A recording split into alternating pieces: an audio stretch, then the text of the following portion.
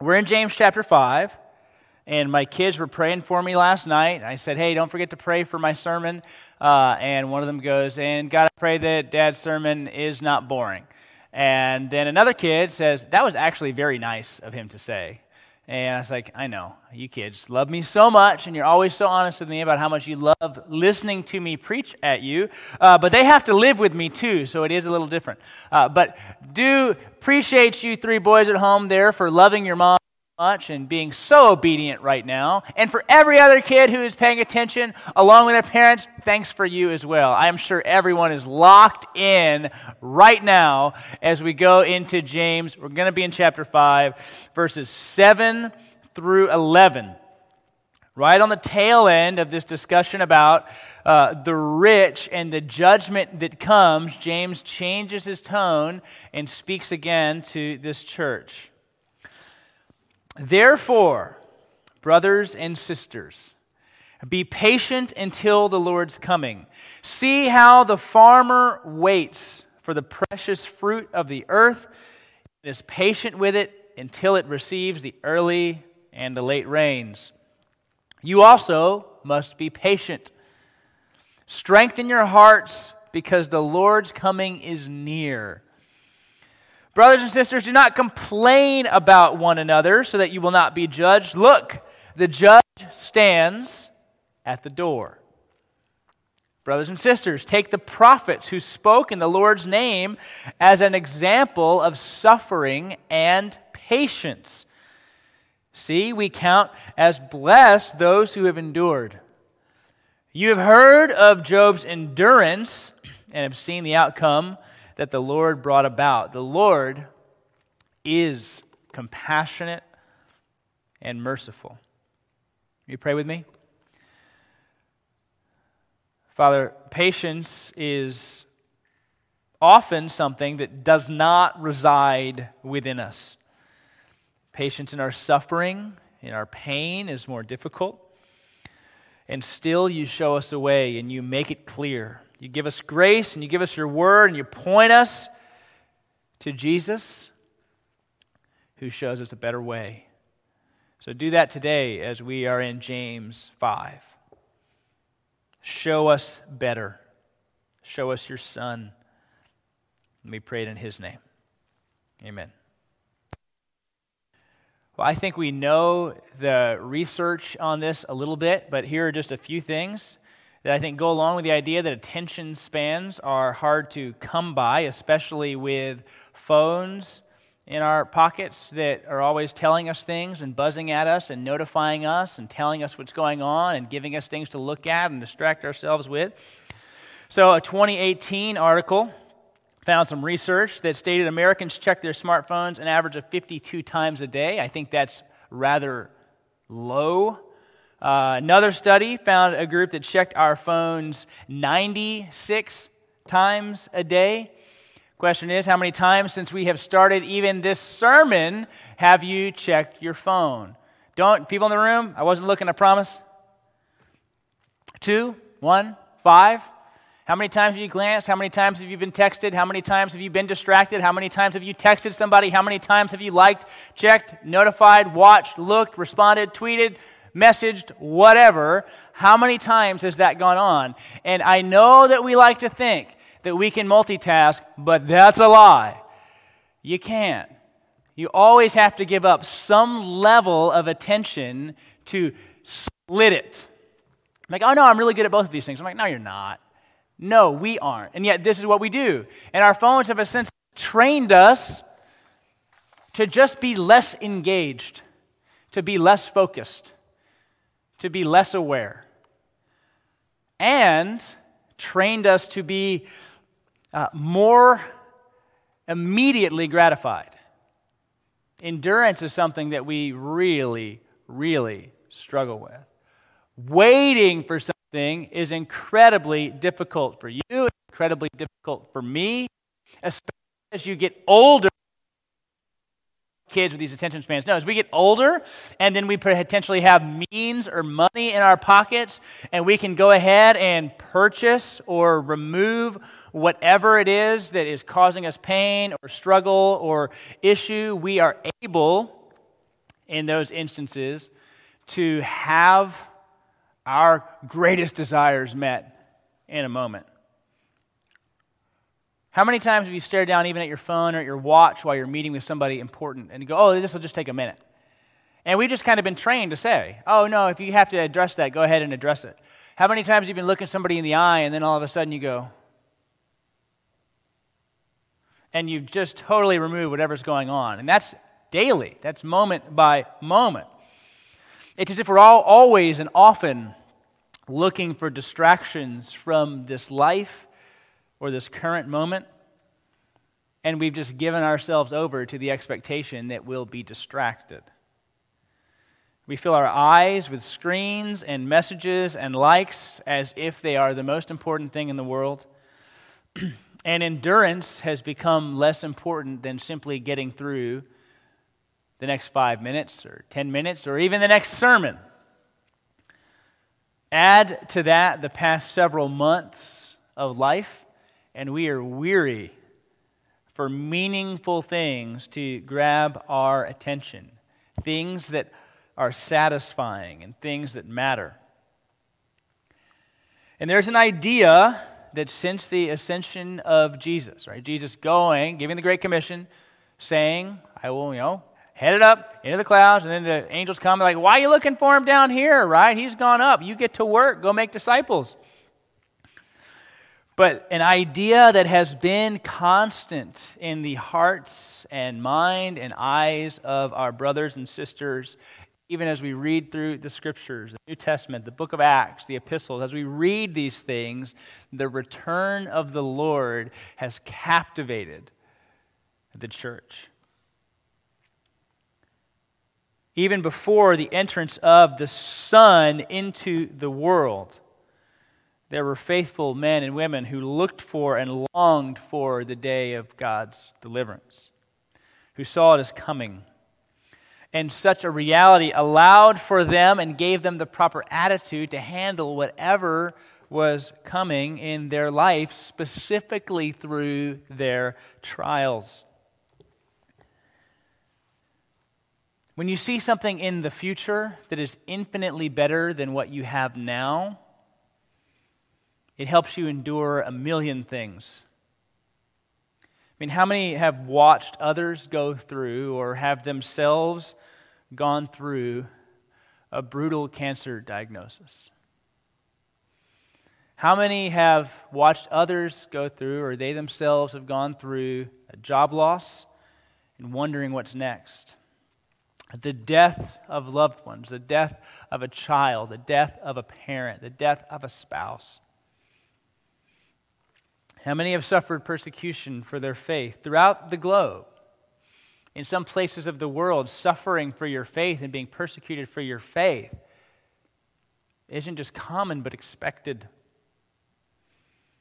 In today's passage, James 5, verses 7 through 11, helps us, allows for us to address just that idea of patience and endurance. How can we be patient in our pains?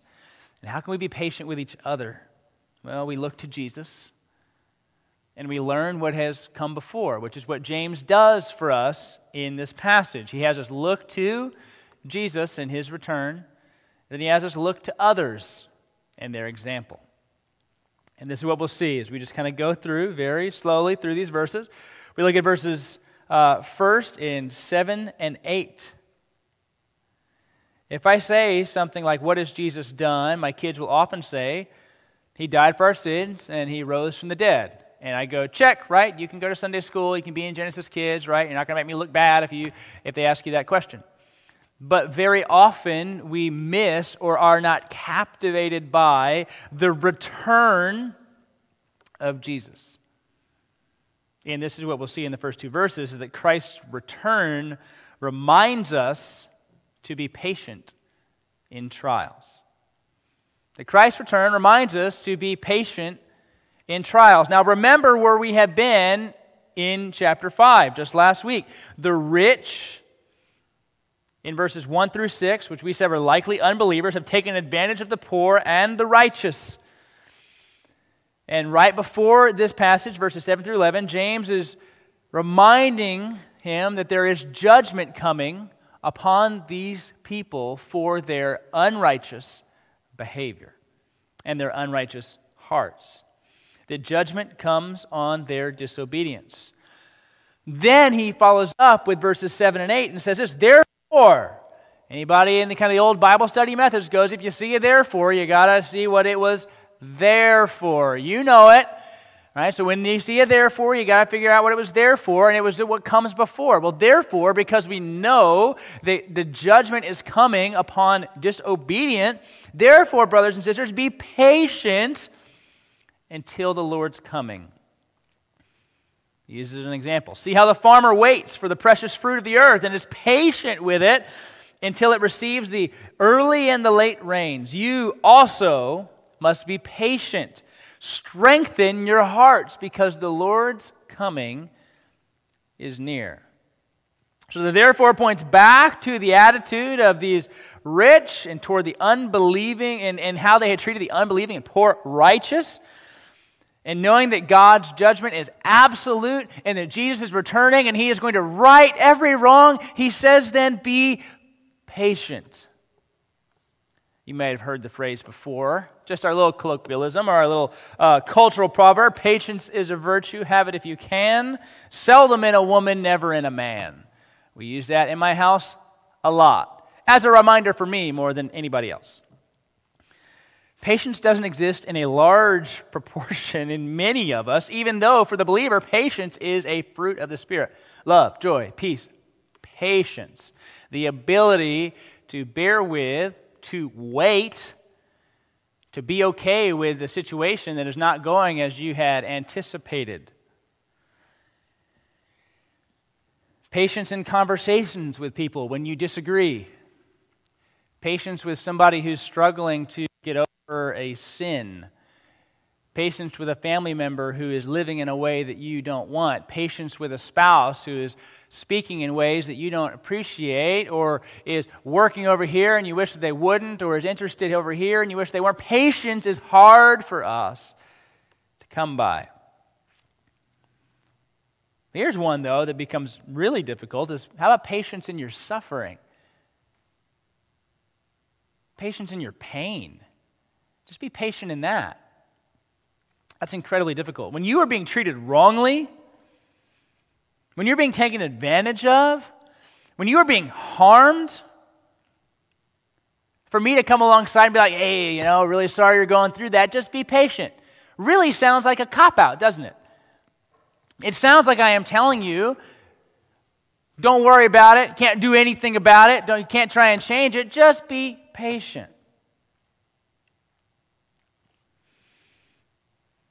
But think about what we have seen in James so far.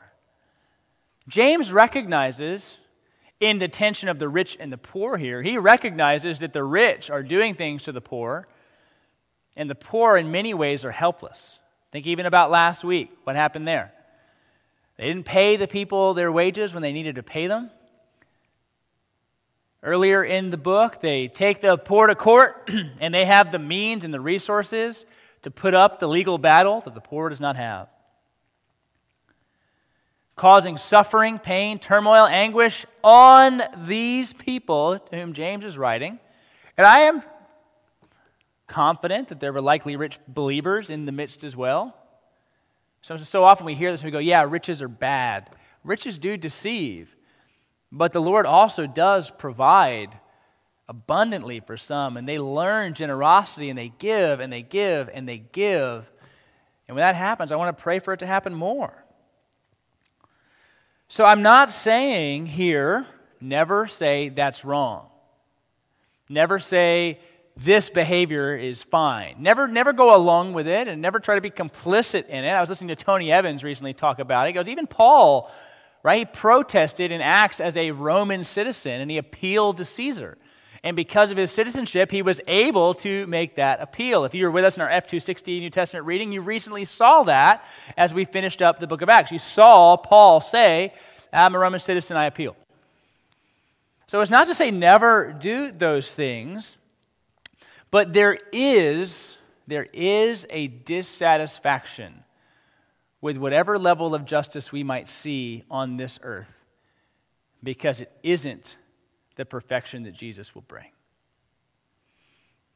There should always be some holy dissatisfaction with what we see because we recognize that Jesus hasn't returned and he hasn't made right every wrong. That God is still working something out. But patience gets frustrating, right? That's why the psalmist cries out, "How long, O Lord? How long will this go on?" Being told to be patient because God is working can just be so infuriating. But looking at James, his reminder about patience comes from the character of God. And he talks about the farmer with the early and the late rains, which just seems like a nice agricultural image. Makes sense. But look, for example, at Deuteronomy chapter 11. And you don't have to turn there. We magically have words that show up at the bottom of the video. Oh, right? But Deuteronomy chapter 11, verses 13 and 14. "And if you will indeed obey my commandments that I command to you today, to love the Lord your God, to serve him with all your heart, with all your soul, he will," look at verse 13, "he will give the rain for your land in its season, the early rain and later rain, that you may gather in your grain and your wine and your oil." So when James says, look to the farmer who waits patiently for the early rains and the late rains, could very well be that James knows that the farmer is waiting for God's provision. The thing that he or she cannot bring about.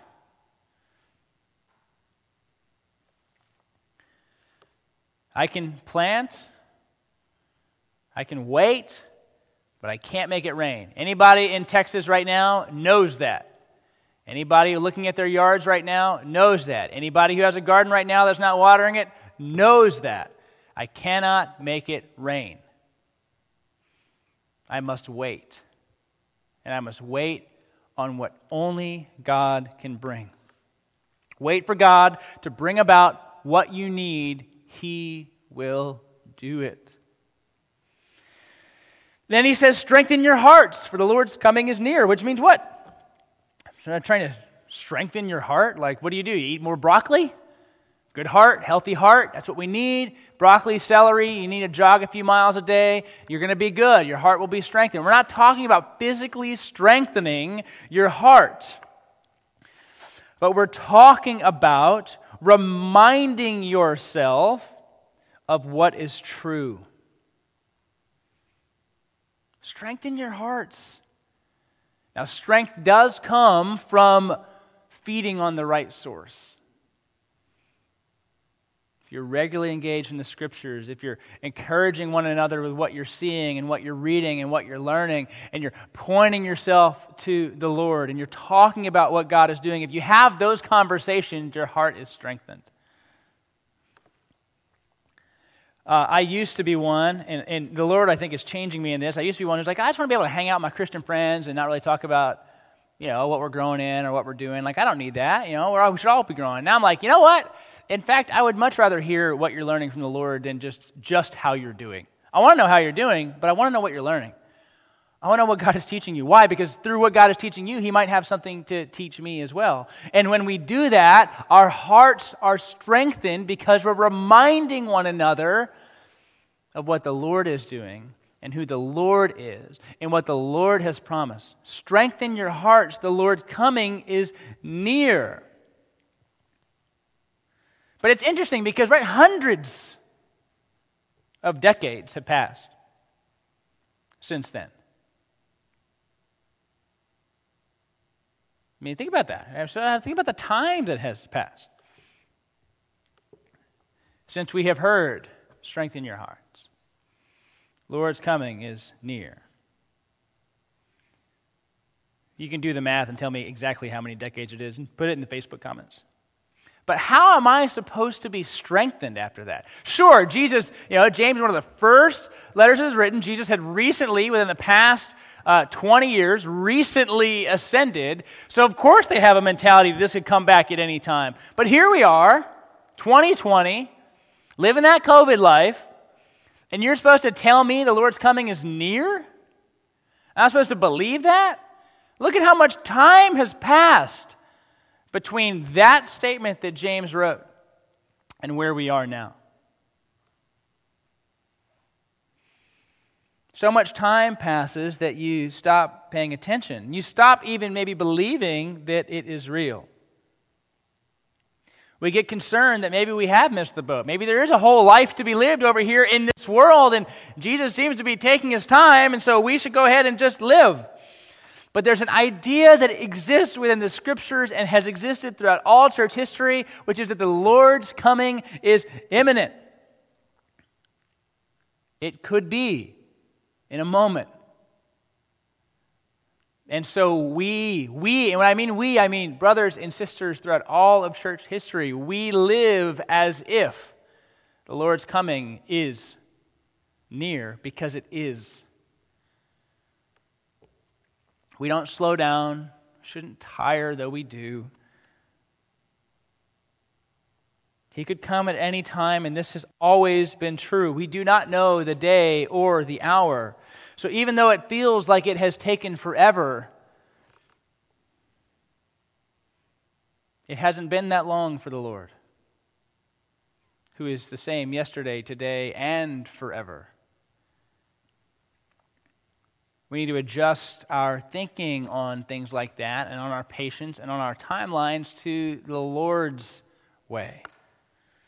Realizing that it's out over millennia that we don't even realize. And he has stories of redemption that have been carried out for generations that we don't even realize. To think that we have to have it all figured out all the time is such a faulty way of living life. But let's just take a moment and let's think about what is coming. When Jesus returns, he rights every wrong. He resurrects the dead.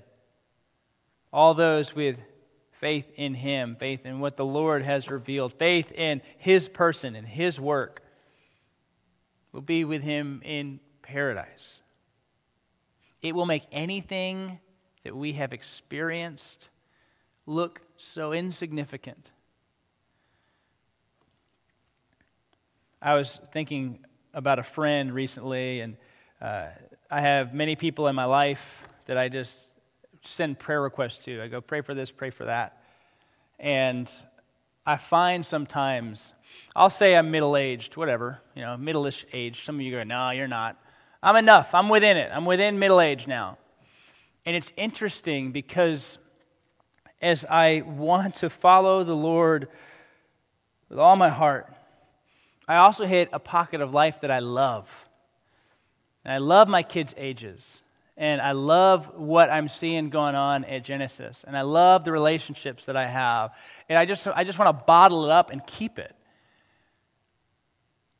And then your prayers don't become like, hey, Lord, return soon. It's like, could you wait a little while? I really want to see my kids graduate. If the Lord would have for them to get married, I'd love to be there. Could you just let me live? I don't know what your plan is for me, but and it's funny how you do that, because you read Paul, and Paul's like, for me to live is Christ, but to die is gain. And I go, so often I don't think I have that perspective, because I'm kind of in this really enjoyable part of life. And I think about the friends that I have pray for me. Maybe asking this question: does your desire for the Lord's return get stronger as your body breaks down? As your needs increase, as your independence leaves, as you see more people you love die. I think about my grandmother. My grandmother's watched her first grandson die, and she's watched her own husband die, and she's watched my mom, her daughter, die. And to go, I'm still here. I've lost a generation beside me, 2 generations below me, and then the generation right below me. Husband, daughter, grandson. Does the ache get stronger and the desire get louder as you realize that this life isn't as important as you feel like it is. But I think without even answering the question or getting all your survey research, you would answer that as yes, absolutely. You see it. And I do think for those of us who love life, who think everything's great, who would never want it to stop, I think we are benefited by brothers and sisters who might be more physically weary, who have seen more, and who really can't wait to be with the Lord, to help temper our perspectives on what life is really like and what really matters, because we can get drowned out and to take patience, have endurance for the Lord's coming is near. That doesn't even feel like real words for us, but they are. That's why relationships, not just with peers, but up and down generationally, are so important, because they help build for us what is true in the Lord. That's why we take heart. That's why we focus. That's why we stop looking at our phones for immediate satisfaction and we instead look to Christ's return to give us that satisfaction. So Christ's return does show us to be patient in sufferings, to endure. But there's another little neat thing it does in verse 9, is that Christ's return reminds us to be patient with each other. To be patient with each other. Now, this is an interesting verse. It kind of shows up in the middle, and you go, what in the world is this saying? Brothers and sisters, do not complain about one another so that you will not be judged. Look, the judge stands at the door. What in the world is that? And why does that show up in the midst of patience in the Lord's return? Be patient with one another? Well, it sounds a lot like what we read just a chapter ago in chapter 4, verses 11 and 12. Don't criticize one another, brothers and sisters. Anyone who defames or judges a fellow believer defames and judges the law. If you judge the law, you're not a doer of the law, but a judge. There's one lawgiver and judge who's able to save and destroy. But who are you to judge your neighbor? It sounds similar, right? It would make sense because James did write a letter to these people. He would want them to hear the same themes.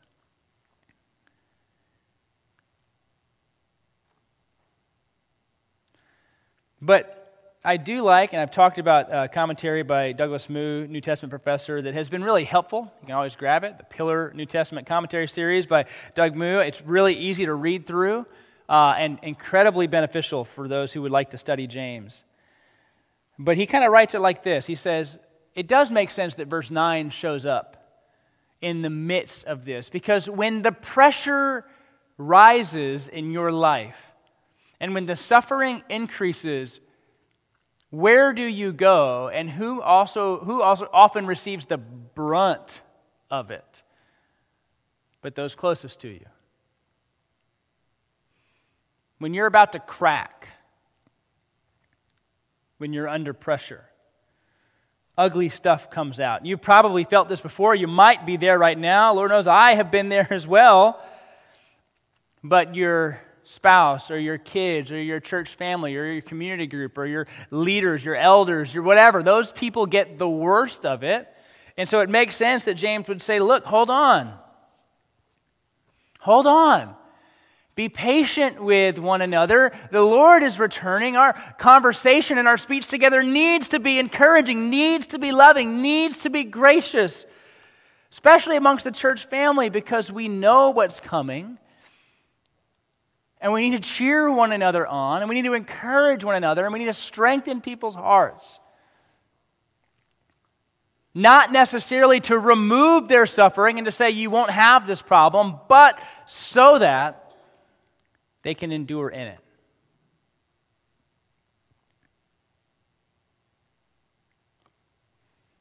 And it's not just that. I love that James, like the preacher that he is about to address something in verses 10 and 11.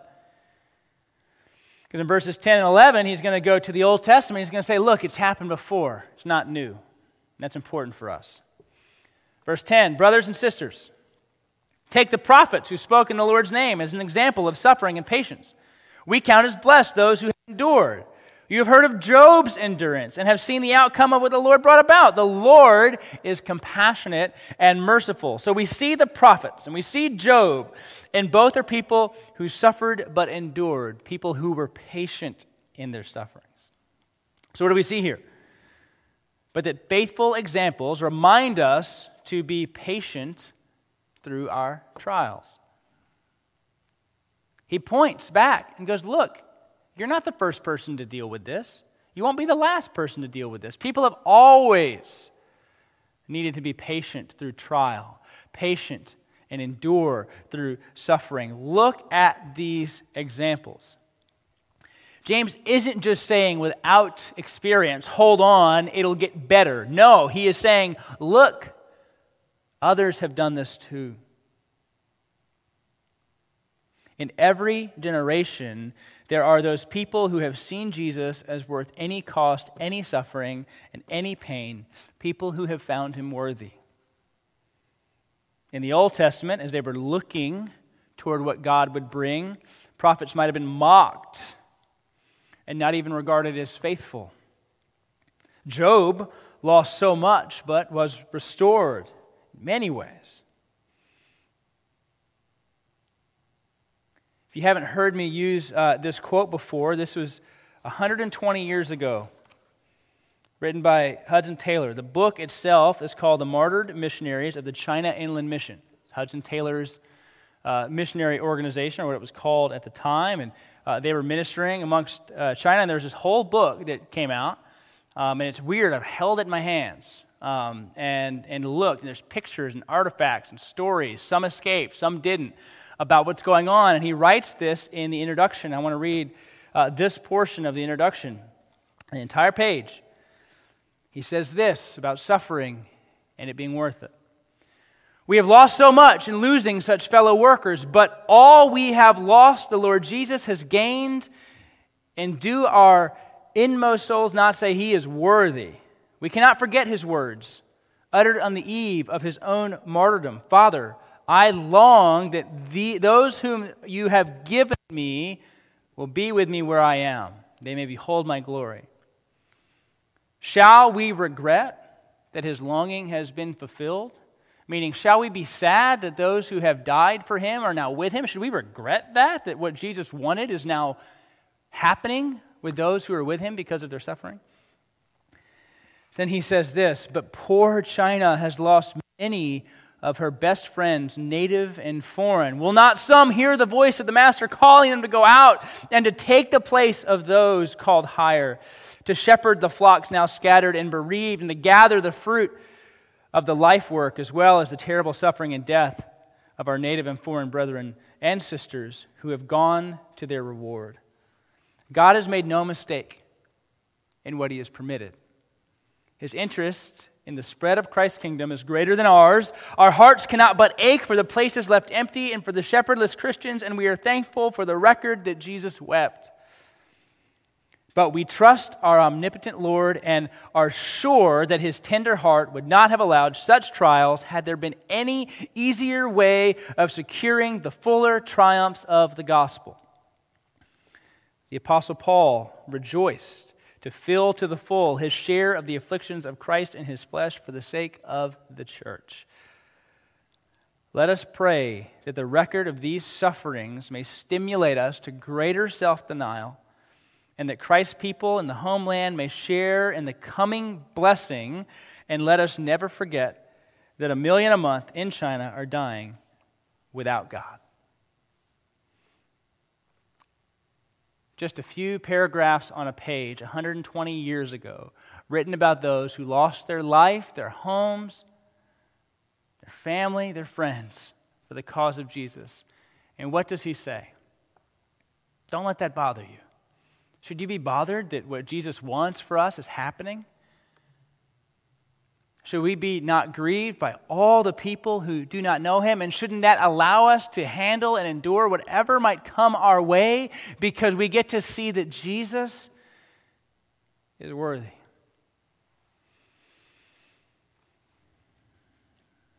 So as we finish this passage, it looks like James just says this for us, that you look to Jesus, you learn from others so that you can stand firm. You look to Jesus and return, that he is coming. And you learn from others who have looked to Jesus so that you can stand firm wherever you are. because Jesus will always be worth it. And whatever we might experience now will not be significant when we get to sing together, "Worthy is the Lamb," for all eternity. He's always worthy. Might our hearts be strengthened in that, to endure whatever might come our way.